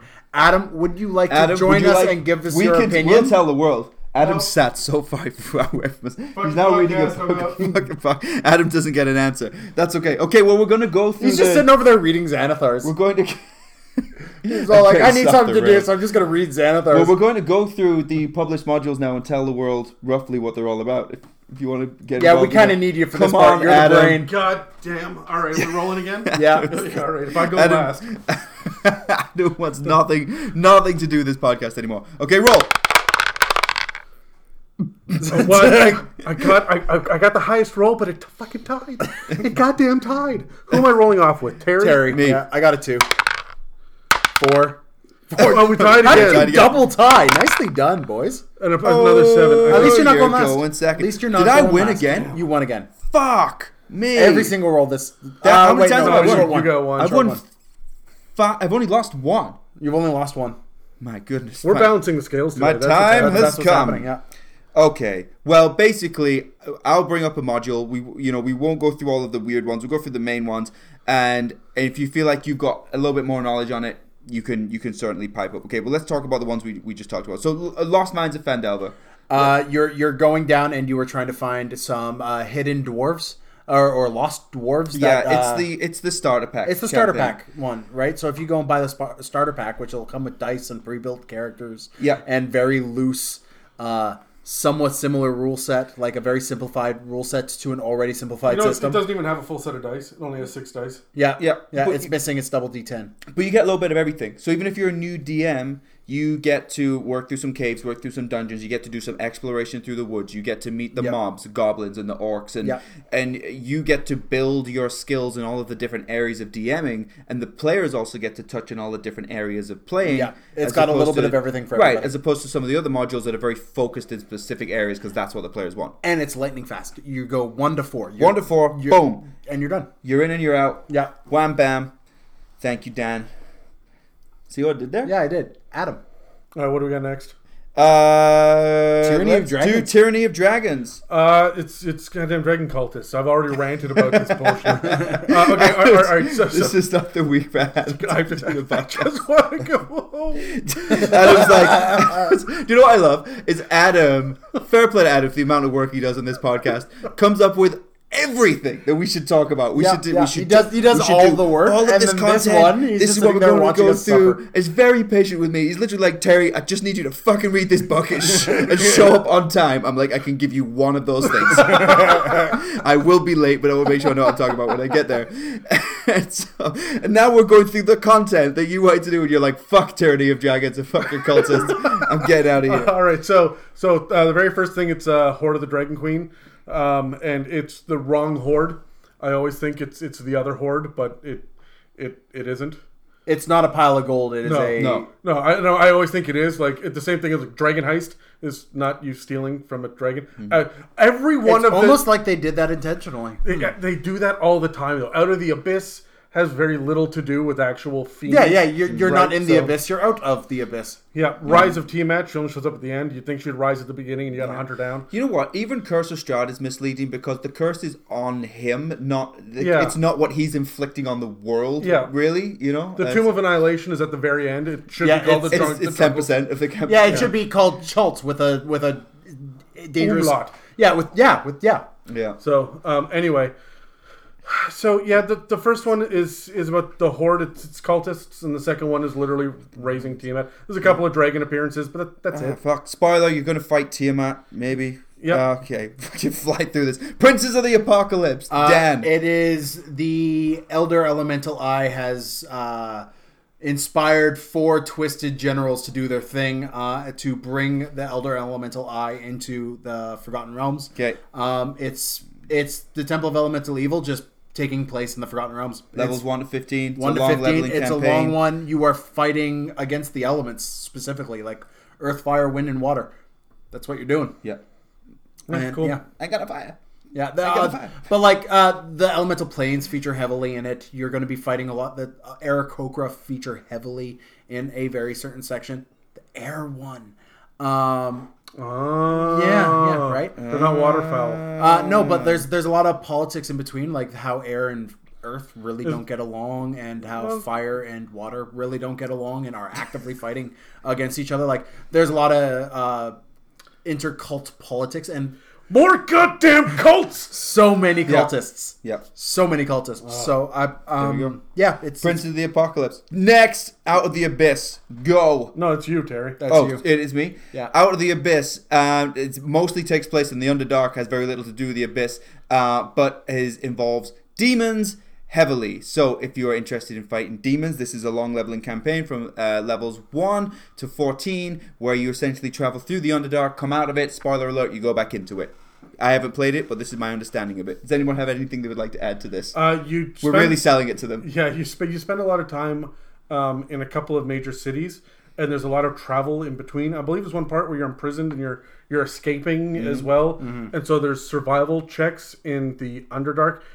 Apparently, it can be pretty deadly without meaning to be in some areas. And when you go off the rails, it's not like, oh, you walked into the forest and you came back out of the forest. No, you took a path and you may never find your way back. Yeah. Yeah. I believe this one is the one that really requires a railroad to it to keep your party on track. There's a little bit of that inside of Tomb of Annihilation, which we'll get to, where you could just get lost wandering the jungles of Chult forever. Right? Yeah. Curse of Strahd, another good name for a metal band. Yeah, that'd be me. First and foremost, I love Death House. Death House is a lot of fun, and if you really take your time and get into the description... Gets overlooked, I think. It does. People just skip past it. I highly recommend to anyone running Death House, use a horror movie soundtrack of some sort. Like, have that creepy ambient noise coming from the back. You could definitely find one that... The doors. The doors are creaking. The house is always settling and shifting and making noise. Giggling. And there's always either a giggle or a baby crying off in the corner. A crow caws occasionally. Find one of those, play it during the session. Your party will hate it or love it. Yeah. Probably both. Yeah, and also I'd run it in the dark.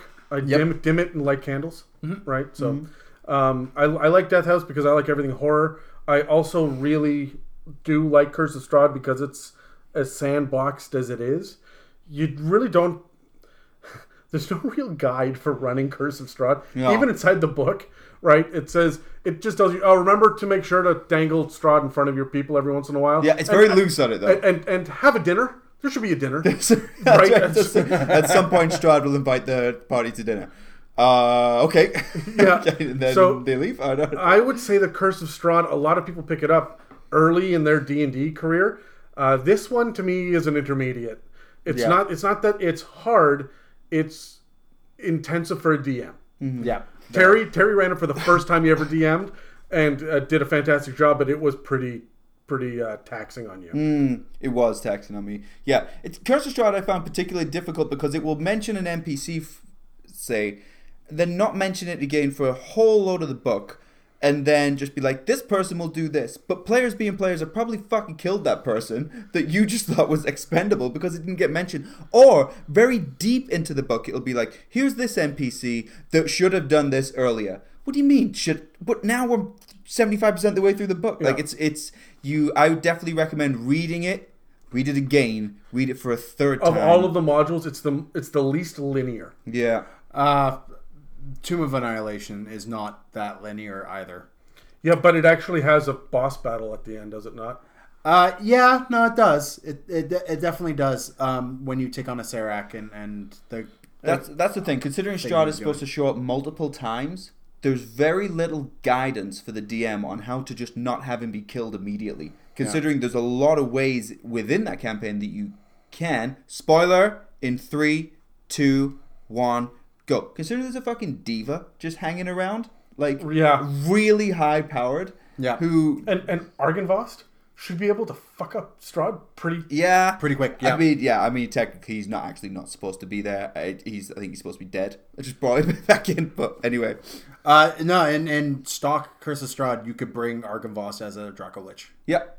back so and yeah, have him weird. fight for you and do things. Yeah. He did. Anyway, what do we have next? Tales from the Yawning Port. No, sorry. Storm King's Thunder. I know nothing about Storm King's Thunder. Storm King's Thunder. Giants? Storm King's Thunder, yeah. So the basic idea is that the ordning has broken. What is the ordning? You said this 3 times. All right. So the ordning is a giant thing. There's a lot of cool giant lore. The ordning is very what was it? It's mod. It's not Mog. It's mod. Mog is bad. Mod is good. This is like these are the giant words for good and bad, right? The ordning is the order in which. Okay, so there's the storm giants. They are more powerful than I believe it is cloud giants are next. Right, and so they're at the top of the giant hierarchy. Mm-hmm. The lowest storm giant is still more powerful and more respected by every giant below in any one of the lower castes. It's essentially the caste system. Okay. Hill giants are the lowest. No matter how good you are as a hill giant, you will never be as good as the lowest frost giant or the lowest stone giant. Yeah. You just never will be because you are a hill giant. And below the hill giants are ogres and other giant kin as you go down. So there's the ordning itself has broken and anybody can make a grab for it. You guys know that mini that we have, that fat hill giant chief Gna? Yeah. Her whole story is now that the ordning is broken, she believes that the bigger the giant, the more power they have. So she just eats everything and gets that fat and names herself chief of giant kind.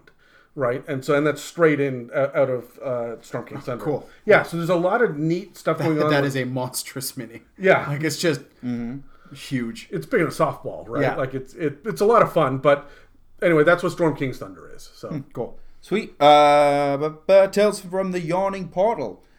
Levels 1 to 14. I guess from my understanding, it's a load of dungeons. It's a load of you do 1 or 2 levels, maybe up to 5 levels for each one, and there's a lot of classics in there, but also some new ones. But it's a lot of dungeon crawls. yeah, and each one kind of ends off at the same level where the next one picks up. Yeah. What's really interesting about it is that it's kind of built to have a framework to it, where you guys sit down with characters that you've drawn up that are not the characters you play. You sit down with characters and you then talk to the bartender. Or you meet someone else in the bar that says, hey, have you guys heard about the story of the time that we went into White Plume Mountain? Let me tell you what that is. And then you guys grab your real characters and you play White Plume Mountain. And at the end, the framing device comes back to the bartender, whoever, it goes, wasn't that a cool story? Well, and then someone else at the bar goes, well, let me tell you about this. And then you have new characters that come in. Love that. Right? So they've got this like framework built right into the book. Or you can just run it dungeon by dungeon by dungeon. Although, right, there's a guild that hired you to go do this, right? So, I love it.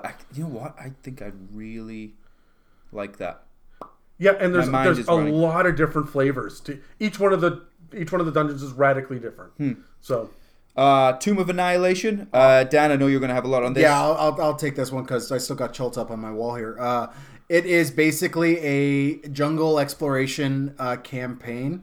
You are tasked to find an item that is causing people to not be able to be resurrected. This is session 1. It's from the get-go. You'll catch on to this. From the get-go?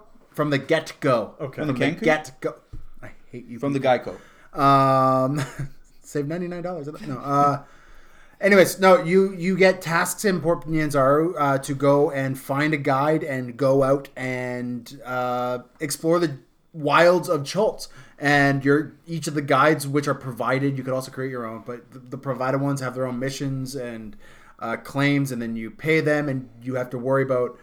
It's very survivalistic. You have to worry about bug repellent because, of course, you're in the wildest jungle.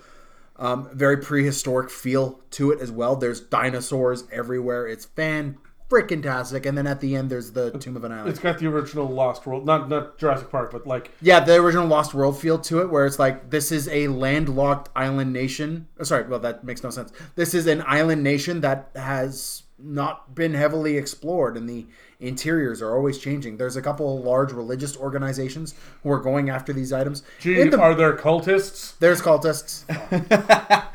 But actually, funny enough, not many. There's like waves upon waves of undead. There's one of the minor villains is just creating hordes of undead and sending them out. But because players, it probably ends up like Land of the Lost with Will Ferrell and Danny McBride. You're not wrong. You're not. I think the first major encounter we had, we burnt down like a tenth of the jungle somehow. But it ends with The actual Tomb of Annihilation. You go and find the old gods. 3, 2, 1. Spoiler. Give it a moment. You go and find the temples of these old gods, and they give you your blessing to go and take down a Serac who is using their power to do something that is going to change the world forever, and has started by removing resurrection magic from the world. And people who have been resurrected are getting sick and dying. But the tomb itself is a retread. It's a remake of the Tomb of Horrors. In a way, it's far less deadly. Because the actual deadly Tomb of Horrors is the last... I always say, I want to play 6 out of 7 modules in Tales from the Yawning Portal. The 7th is Tomb of Horrors. Yeah. Which is in all of its deadly glory in that one. Now, Tomb of Annihilation takes you to level 12, and then it's making you fight some things. Like, there's a Beholder in there, there's an Aboleth in there, there's a gargantuan red dragon in there. Like, there's all of these things. The red dragon's overpowered, but the other two are definitely within... No, they're definitely not. They will wipe the floor with an average party. And there's some of the most intricate and amazing puzzles, and 3D puzzles as well. As a DM, if you are doing this for your party, please go through, read it a couple times first, just like Curse of Strahd. Get a handle on the hex grid exploration aspect and how you're going to do that, because it could get meandering, boring, and then your party's just rolling dice to pass time. Yeah, so you gotta be comfortable. So figure out a system before you start going, because you're wandering the jungles of Chultz, session 1. Yeah. So let's talk Waterdeep. Waterdeep, 2 of them. We got Dragon Heist and Dungeon of the Mad Mage. Adam, I know this is ones you're a little bit more familiar with. No. Oh, I'm familiar with them, but Dan... Well, I know I'll take care of Dragon Heist. Dragon Heist is not a what you would expect it, where you're going to go heist a dragon's hoard, but it is actually a legit bank robbery. It is a heist one where you are dealing with different factions, and the dragons are the coins. Is that right? And yeah, a gold coin in the Forgotten Realms is called a dragon, and that's the big play on words that WotC has thrown at us. So the Dragon Heist is you're going to go loot a big pile of gold. Very misleading titles. Yeah, right. So, but it's lots of fun, and it spawns off into the Dungeon of the Mad Mage, which is not as misleading. Which is not. No, there's a Dungeon of the Mad Mage. So, and it's always existed under Waterdeep, and now there's a 5th edition module for it. Yeah, I got to add something on this. Dragon Heist is levels 1 to 5. Yeah, and then Mad Mage is 5 to 20. 5 to 20. Yeah, it's the only one that goes up to 20. Yeah. Of all the modules. But let me say this though. You can choose at the beginning of Dragon Heist which season it is. And depending on which season, which time of year, it's a brand new experience each time.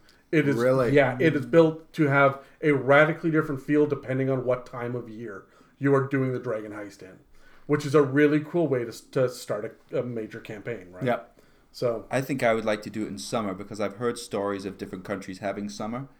And I just always thought that maybe one day we would experience it. What is summer? So okay, is that when the rain stops? Summer is with the distant glow that we see in the sky sometimes. Oh. You know that day and a half in August it's really warm. Oh yeah, okay, that one. That's summer. Yeah, that's summer. But other places have it for weeks. I've heard. Oh, weird. So don't move to Vancouver, people. Yeah. Don't move to Vancouver. You know, we rag on Canada, but Vancouver is probably the best place to be in Canada if you don't like winter. Yeah. As far as weather goes, it's essentially just Seattle. It rains a little bit all the time. Okay. So Dungeon of the Mad Mage. Dungeon of the Mad Mage. It's a super dungeon with loads going on. Oh, yeah, it's a mega dungeon, and there's tons of stuff in it, and it just... Have you guys flipped through it? No. I have. Oh my god, it goes and goes and goes and goes and goes, and there are... Like, each chapter is a next level down, and it is madness, the stuff that goes on in there. And I know that it's like Dungeon of the Mad Mage, and it is batshit insanity in there, and it feels to me like a very well thought out funhouse dungeon. But it doesn't necessarily have a whole lot of... Like, every level is a different theme to it, but there is a through thread from level to level. But you're going to look back at level 5 of the Mega Dungeon and go, do you guys remember level 1 when we were doing this? Mm-hmm. People are going to be like, no. Yeah. No, I don't. It is so you get a really good look at the different flavors of dungeons all the way through. And I would pick this up. It's another one of these things like, Ravnik is really good for looking at the guilds that you can have. And Sword Coast is really good for looking at a lot of the Pantheon stuff that's in D&D. If you wanted to look at how to flavor different dungeons, Tales of the Yawning Portal does a really good job. My backup would be Dungeon of the Mad Mage. Yeah. What does a level Just to 17 pull ideas. Well, what's the level 17 dungeon look like? Yeah. They have one, right? And you can just flip open to be like, hey, you know what? I'm going to chapter 12. Mm-hmm. I want a high level dungeon because I need to challenge my party. What is that like? Yeah, and it does actually get harder to become creative with these things when you're dealing with higher leveling parties because there's so many more avenues that they can take. There's so many more abilities that it's harder to prep for those. Yeah. Dan, you've been doing so well. You almost made it, man. Almost made it. That's only your second cough, I think. Yeah. Maybe. And we're in a long I think podcast here. This one's pretty. I think it's your third one, actually. Anyway, so since we prepped this, there's been a new book that has come out. Oh, really? What? Ghosts of Saltmarsh. Oh, yes. Oh, yeah. I saw something about this. This is their pirate campaign, right? No, you think that it would be, but it isn't. Another misleading title. So this is another one that, see, I thought it was all nautical rules at first. Yeah. How to do, ships and whatnot. Instead, it has all of that in it, but it is like Tales from the Yawning Portal again. It's 7 smaller nautical adventures. Jeez. Yeah, so we get another one of these. A lot of people run pirate campaigns. We're one of those people. A lot of people love to run that kind of stuff, but there's not a whole lot out piracy there. in there? Well, there's not a whole lot of nautical anything out there, right? Yeah. You get on a ship and then you get off a ship. Maybe you fight something while on the ship. Yeah. Right? But your ship gets boarded and you might as well be fighting on land. Yeah. Right? These are... and here's the thing about it. They're all classic nautical stuff from even first edition. It goes way back. Really? And it's all been adapted and brought forward into 5th. Well, that's what they did with Tales of the Yawning Portal. There's some first edition stuff there too, right? There were some, yeah. Yeah. But anyways, yeah, it'll be out by the time that this releases. Cool. Ooh. So It's out now. Yeah. In the future, where we are. Hi, future selves. And to answer your question, what's missing from D&D for me is underwater campaigns. There's a shit ton of underwater monsters and nothing underwater. And I think there's so many player races, that you could do now where you could do an underwater campaign and you would be just fine. Yeah, there's tons of them, and there's lots of ways to breathe underwater now. There's all sorts of magic items that let you do it as well. Yeah. Right, there are tons of options. And they're cheap. The only thing that they need to do is discuss 3D movement. And other than that, we're good.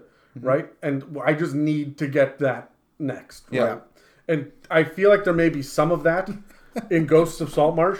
Yeah. But I don't think it's going to be enough. I think it's going to be port cities and pirate ships and coves and underground on desert islands and stuff. It's not going to be too much underwater cities of Sawagan. Or however you pronounce it. What about like... oh, shit. What's the campaign world where everything's dead? Dark Sun. I like the idea of the world is like scorched and over, so everything kind of shifts. You want to play underwater. You want to play that post-apocalyptic. You want to play Waterworld. You want to see Kevin Costner with gills. I'd be all over that. That'd be badass. I love Kevin Costner. I want to play Dennis Hopper. Okay, sure. Yeah, I mean, fair one. God damn it, Dan! I tried to hold it back. What is the matter with you? I mean, my throat's dry. My water's gone. Your throat's been dry since January. Adam is losing his freaking mind. No. I just realized that if I was going to play in an underwater campaign, if I'm going Waterworld and I'm going to play a Dennis Hopper, like with the eye patch, and he's on like the oil rig, and he's like the evil despot character, and man, he's going to be a grung because he's Dennis Hopper. Right? Or a bullywug. Bullywug isn't a playable race in 5th ed. Are they not? No. It's not Volos? No. No. They've got a lot about their society, but of the mobs, they're the least well fleshed out. Really? Yeah. Well, team, I feel like we've come to a natural end there. We've ranted and vented about a lot. Got mad at me for coughing. Got mad at you. As for is coughing. tradition. As is tradition, and also well deserved. The internet has seen how You gave some ultimately how questionable uneasy we are. life advice. Well, I don't think it was questionable at all. Get back to me on my life advice, Fucking internet. Snapchat bullshit. No, that Snapchat trick that'll get you hooked up for sure. Okay, team. Is there any final points that anyone would like to throw out to the world while we have them? Okay, yes. If you are interested in sending me dice that will not fail me, please reach out to me at Rusty Styrofoam, and I'll give you my address. You can mail them to me. I need your help. Okay, fair point. You will never ever know where I live ever. Dan? Yeah, no, same boat. The internet doesn't need to know where my children are. Well, I'm just going to have them mail stuff with my name to your address. Oh, okay. Well, now I need to move. You So guys, thanks for that. you guys don't just get shit mailed to work? That's what I do. My job site changes once every 6 months. You don't have an office? No, my office is my friend's or my boss's house. God, do you want to hear it? I got. Well, I don't know if it was an accident. I got kicked out of my office because of my job. I move around so much. I'm only at my office like once a week for like a morning. And one day I just showed up to work and there was like some other dude's like family pictures like on my desk. I was like, what the fuck is this? And they were like, oh, that's where Mark works. I was like, no. Does anyone know who I am, by the way? No. I was like, get this guy out. So then I had to pick all this guy's stuff and put it in the car. I don't know where he is now. But yeah, I got kicked out of my office just from literally never being there. But BS. But anyway, that's got nothing to do with anything. I also got kicked out of my office. Aww. Let's not finish on this. Adam! I think that was a good fade out. Okay. And on that awkward bombshell, we'll see you next time on It's a Mimic. What are we talking about next, guys? Clerics. Yep. Bible thumpers. We out. Bye. Thank you for listening to It's a Mimic. Check us out online at itsamimic.com or on Facebook, Instagram, and Twitter. Have questions you would like answered by the guys on the show? Send them an email to itsamimic@gmail.com. Tune in every Tuesday for more.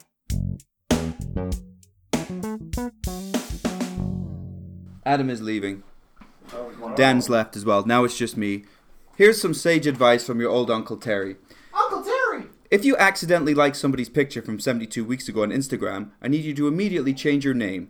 Change it to the opposite sex, set all of your settings to private, and then leave it like that for 2 weeks. The person who saw that you liked their picture from 72 weeks ago will wonder why a woman named Michaela, who she's never seen before because you took a picture from Google, liked a picture from 72 weeks ago.